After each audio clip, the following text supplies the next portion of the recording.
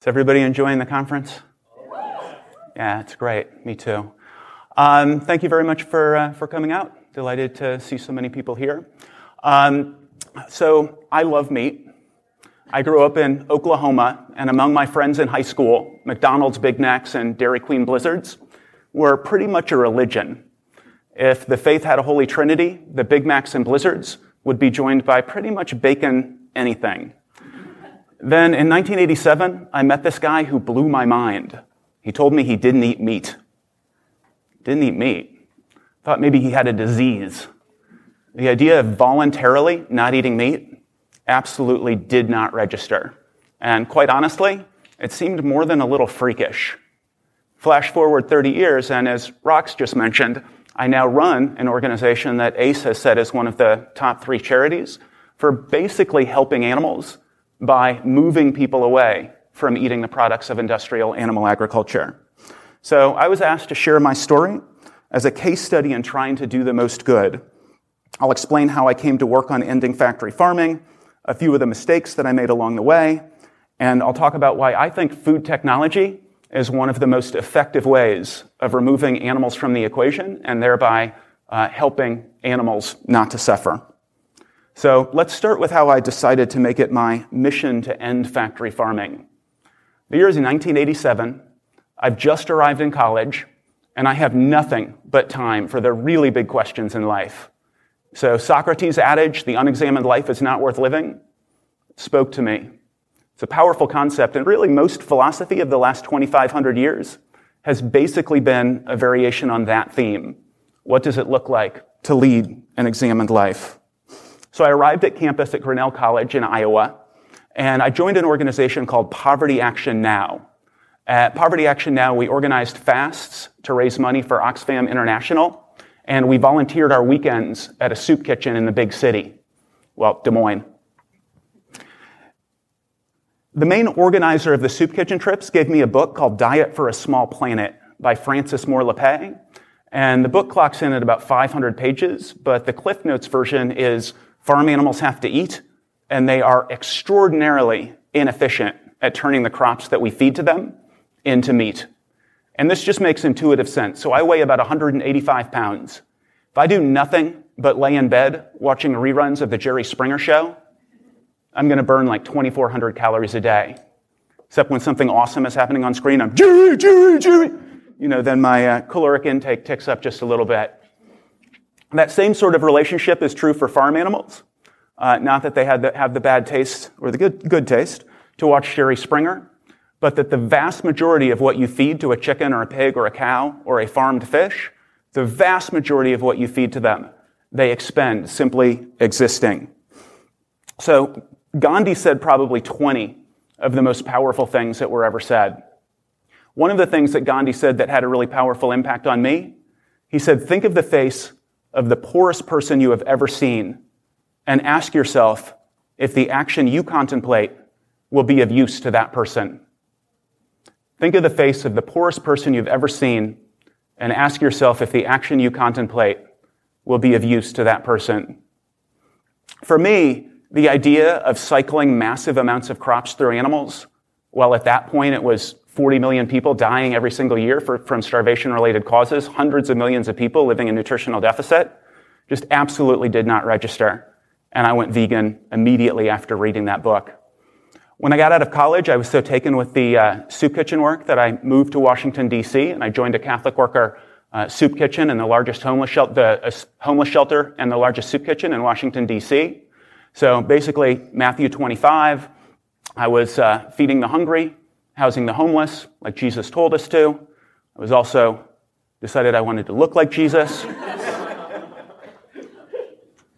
A handsome devil. At the homeless shelter, one of the other people in the shelter gave me a book called Christianity and the Rights of Animals by an Anglican priest and professor of theology at Oxford University. And the book puts its arguments into a faith context, but it's really just about the nature of the human relationship with other animals. It's a sort of eternal concept that is applicable to people of every religion or no religion or whatever. And the information that Lindsay covered about factory farming just totally blew me away. I literally couldn't believe what was happening on modern farms and what was happening in modern slaughterhouses. And after a couple years of conversations with people and prayer and discussion with my spiritual advisor, in 1996, I decided to shift my vocation from running a homeless shelter and running a soup kitchen, and I went to work full-time on behalf of animals at People for the Ethical Treatment of Animals. You know, people in EA, we get a fair amount of crap for putting philanthropy up to the tender mercies of cost-benefit analysis. But even as a caricature, I think that's not particularly fair. I think a lot of people follow paths that were similar to mine, where there isn't actually that much difference between following our heads and following our hearts. I found the arguments against factory farming compelling, the harm to the environment, the harm to the global poor, the harm to animals. But I probably wouldn't have gotten involved if the arguments were not also compelling to me on an emotional level and compelling in a spiritual level. So you could either say that I was maximizing the expected utility of my marginal efforts relative to the counterfactual, or you could say I was honoring my duty as a Catholic to care for the least of these that Jesus talks about in Matthew 25. And either way, you'd be right. So after I decided what to work on next, I had to figure out how to achieve the change that I wanted to see. And I started by appealing to people's moral values. I figured it should be easy to convince people to stop eating animals because most people claim to care about the environment, they claim to care about the global poor, they claim to care about animals. 95% of people, according to Gallup, want to see animals protected from abuse. But I quickly realized that simple moral arguments might not be enough. So I started piling on the facts. The more numbers and authorities, the better. So here are my go-to facts. The first one is that meat is a huge contributor to climate change. So most people, when they think about climate change, they think about transportation. So the solution is either to drive less or to get a hybrid. But according to the United Nations, more climate change is attributable to animal agriculture than to all of the planes and trains and cars than to all forms of transportation combined. On a per-calorie basis, the least climate change-inducing meat is chicken, and yet chicken causes 40 times as much climate change on a per-protein calorie basis when compared to legumes like soy and peas, the primary alternatives for people who are shifting away from eating meat. Fact 2 is the basic inefficiency. Most people in society are very concerned about food waste. They see food waste as a moral issue. So who here is concerned about food waste? Yeah, that's true in every audience. Every time I ask that question, every hand goes up. And we should be concerned about food waste. About 40% of all of the food that's produced in the West, about 40% of it is literally thrown away. And yet, if you're looking at this chart, what you're seeing is that the basic physiology of animals, the basic inefficiency of growing crops to feed them to animals so that we can eat animals, means that you're talking about 700% food waste for farmed fish, 800% food waste for chickens, 900% food waste for pigs. It takes 8 calories into a farmed fish to get 1 calorie back out, 9 calories into a chicken, 10 calories into a pig to get 1 calorie back out. We're not personally throwing away all of those crops, but we may as well be. That's the relationship that we're entering into. Fact 3, the world is threatened by the widespread use of antibiotics on these disease-ridden factory farms. According to a report from the UK government, antibiotic resistance is slated to cost the global economy $100 trillion by 2050, and the threat to the human race from superbugs is greater than the threat from climate change. And then finally, fact 4, chickens' upper bodies now grow at 600% the rate that they would naturally. Poultry researchers at the University of Arkansas said that if a human baby grew as quickly as a modern broiler chicken, she would weigh more than 600 pounds by the time she was 2 months old. Imagine that, 600 pounds by the time she was 2 months old. The animals are living in unmitigated misery, all of them, for their entire lives. So those are the facts, and shockingly, hurling facts at people didn't convince everybody to immediately go vegan. Honestly, when I adopted a vegan diet in 1987, I read Diet for a Small Planet, and I just thought, I just need to tell everybody this, and everybody's going to go vegan, of course. And then I went to work at PETA in 1996, and I thought, everybody loves animals. All we really have to do, we don't have to win an argument with a meat eater. All we have to do is, show people what's happening. And obviously people will want to align their values and their actions. Everybody's going to go vegan. We just need to tell them. And again, it didn't happen. What I've come to understand is that the vast majority of people are not going to radically change their diet on the basis of really anything other than price, taste, and convenience. Maybe health. There appears to be something in human nature. I don't know if it's emotion or physiology or biology or psychology. I don't know what it is, but the vast majority of people just aren't that interested in changing their diet, and they're not interested in hearing from me about why they should change their diet.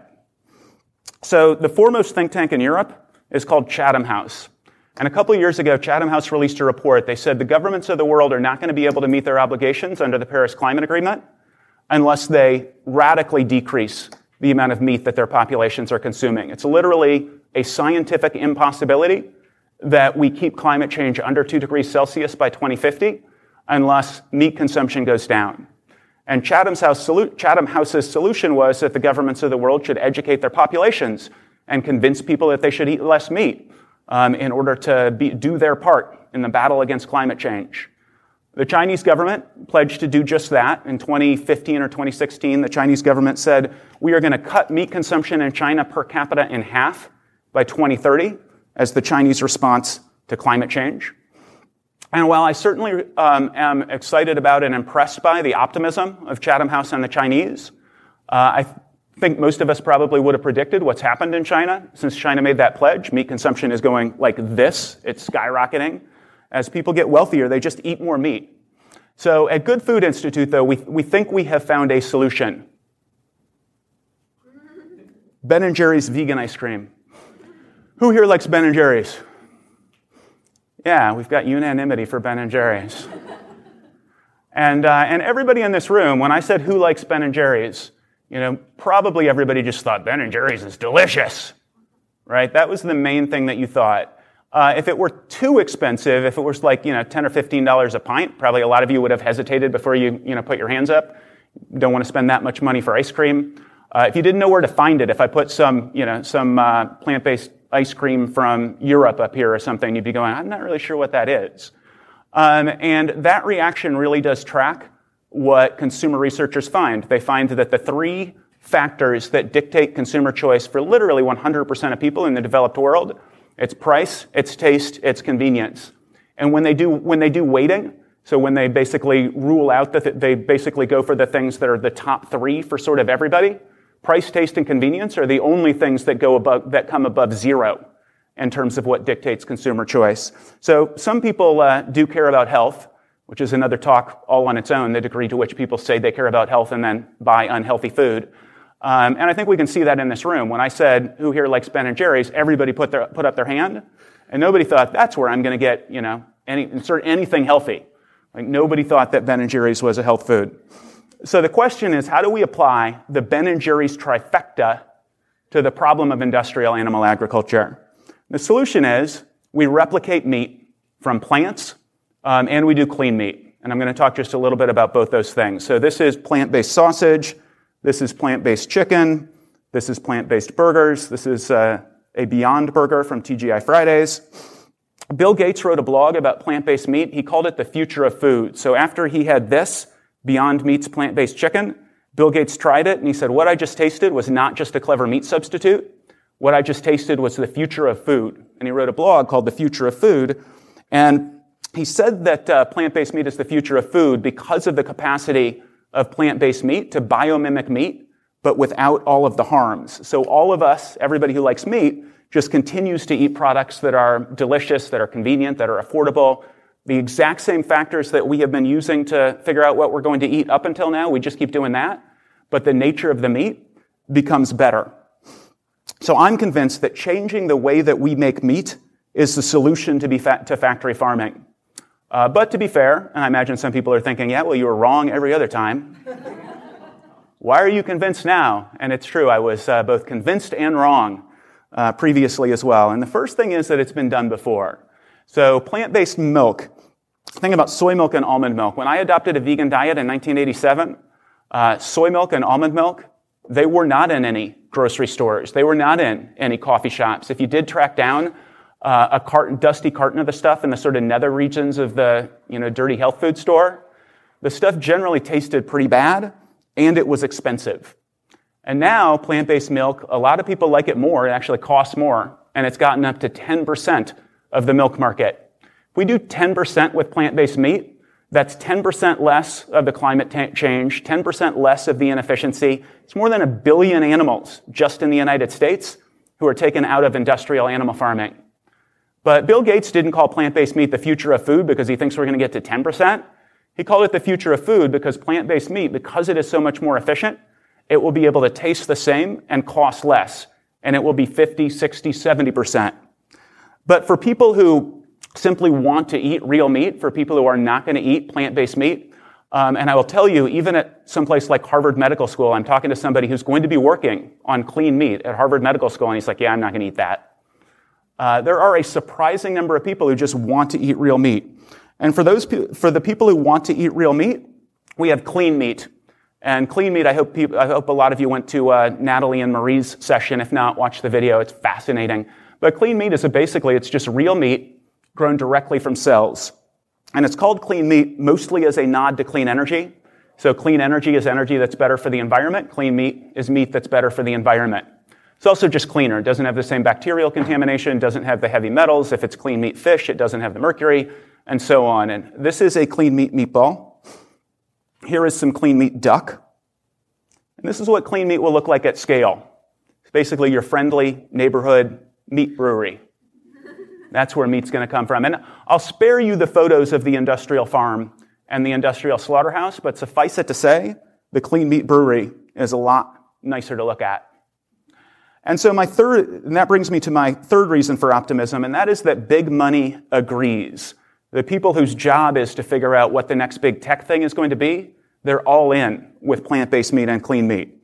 So it's not going to surprise you to learn that people like Sergey Brin and Bill Gates and Richard Branson, they are investing in and singing the song of the promise of these technologies. Also Google Ventures, DFJ, Kleiner Perkins, a lot of the top venture capital funds in Silicon Valley. What's more surprising is the degree to which the meat industry agrees. So Tyson Foods, which is by far the largest meat producer in the United States, about 2 years ago, they launched Tyson New Ventures, their venture capital fund, and 3 of their first 4 investments, their first investment was Beyond Meat, the plant-based meat that got Bill Gates so excited. Their third investment was Memphis Meats, the first of the clean meat companies, and their fourth investment was an Israeli clean meat company called Future Meat Technologies. Not just Tyson, but Cargill has invested in Memphis Meats. They're the third largest of the meat producers in the United States. PHW Group, which is the largest chicken producer in Canada. When Tyson invested, their CEO, he said, plant protein is growing faster than animal protein. For us, we want to be where the consumer is. Pretty much all of the corporate executives who GFI talks with, all of the foundations, all of the government policymakers and regulators, people are excited about the fact that plant-based meat and clean meat are so much more efficient, which means that as they scale up, they will taste the same and they will cost less. But folks are also really, really excited about the capacity of plant-based meat and clean meat to solve some of the really big global problems. So Eric Schmidt, who is the former CEO at Google, a couple years ago he was at the Milk and Global Summit and he was asked to reflect on half a dozen tech innovations that he thinks will improve life for humanity by a factor of at least tenfold in the fairly near future.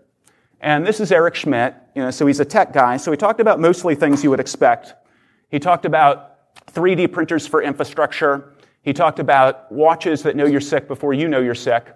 But the first thing Eric talked about, he talked about plant-based meat. And the reason Eric is so excited about plant-based meat is that it solves 2 of humanity's biggest questions. The first is, how do we feed 9.7 billion people by 2050? And the second is, what do we do about climate change? He called it nerds over cattle. Richard Branson, also super excited, he predicted in 30 years, all meat will be either plant-based meat or clean meat. If you want, it shouldn't just be the venture capitalists, though. It shouldn't just be the corporations. It shouldn't just be the private sector. One of the things that GFI is really focused on is getting more and more government money into this space, because obviously this is something that solves problems that governments recognize that they have. My concluding lessons for this talk: if you want to explore a career in plant-based or clean meat, there are a lot of ways to do it that don't involve half a dozen years of soup kitchen work. my basic advice, the three main pieces of advice are if you can go into science, please go into science. One of the really big obstacles at this point is the tissue engineers and the synthetic biologists and the biochemists to actually people these companies. If you're going the business route, look for experience that will make you invaluable. Simply applying to do a job that somebody else is going to do is probably not the best use of your talents. Go into food. I was talking to somebody yesterday who majored in Chinese studies. He's fluent in Mandarin, and he's thinking about going to China and actually getting a job in the food industry in China. I mean, that is a job that if he doesn't do it, somebody with his sensibilities isn't going to do it. Absolutely invaluable. And if you decide to make the world a better place in some other way, 4 other take-homes that apply just across EA. The first one is you don't have to choose between your head and your heart. Diving deeply into critical research is part and parcel of profoundly caring about the world and its inhabitants. The second is accept that we might not make the right choice the first time. If you're doing something and it's not working, don't be afraid to admit you're wrong and try something else. The third is keep an eye out for unconventional partners. Hardcore vegan soup kitchen running Jesus bearded me would have never guessed that 20 years later, I'd be friends with people from Tyson and Cargill and working with them to make the world a better place. And then finally, look for win-win.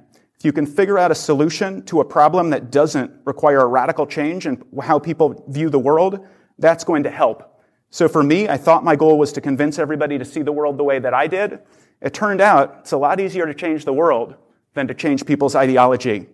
So just like freezer-made ice has replaced natural ice from lakes, and like cars have replaced horses and buggies as our primary means of travel, I'm convinced that plant-based and clean meat can and will replace the products of industrial animal agriculture. That's why I went from agitator to innovator, and that's my case study in EA Career Choice. Thank you. Thanks, Stephen. Head over there. We have time for a couple of questions. I have office hours in about 30 minutes if anybody wants to chat more. Great. We'll take a couple of questions now, and then, feel free to speak with him one-on-one. A lot of questions from the audience. Someone said, you mentioned that a significant proportion of people won't eat plant-based meat because they want real meat. What makes you think that they'd be happy with clean meat then? Because it has associations with weird technology, GMOs, chemicals, that sort of thing. Yeah, this has been fascinating. So especially when GFI first started, and I was one of 2 employees. I was the only employee who was sort of the face of GFI. I went around and I spoke at Harvard and Stanford and MIT and all of these schools, and I would introduce people to this is plant-based meat and this is clean meat, and at the end they were thoroughly primed, right? And I would say, who here, if plant-based meat costs less than industrial animal meat, tasted exactly the same, who will switch over all of your meat eating? And they were super primed, so the numbers were pretty good, and I know that's probably, it may or may not be true. But the thing that I found again and again and again was that literally 100% of people raised their hand for clean meat, whereas it was usually somewhere on the order of like 50 to 70% for plant-based meat. And this has been replicated in conversation after conversation after conversation. People right now, they eat meat despite how it's produced. They don't eat meat because of how it's produced. So when you have meat produced in industrial animal agriculture, which 100% of people are opposed to, and they eat it anyway, or you talk about how clean meat is produced, I think everybody switches, especially when the price points are, reach equivalency. Right, very cool.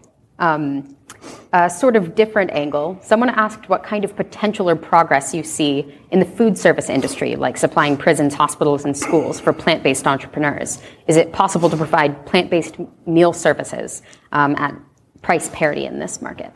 Not yet for plant-based meat.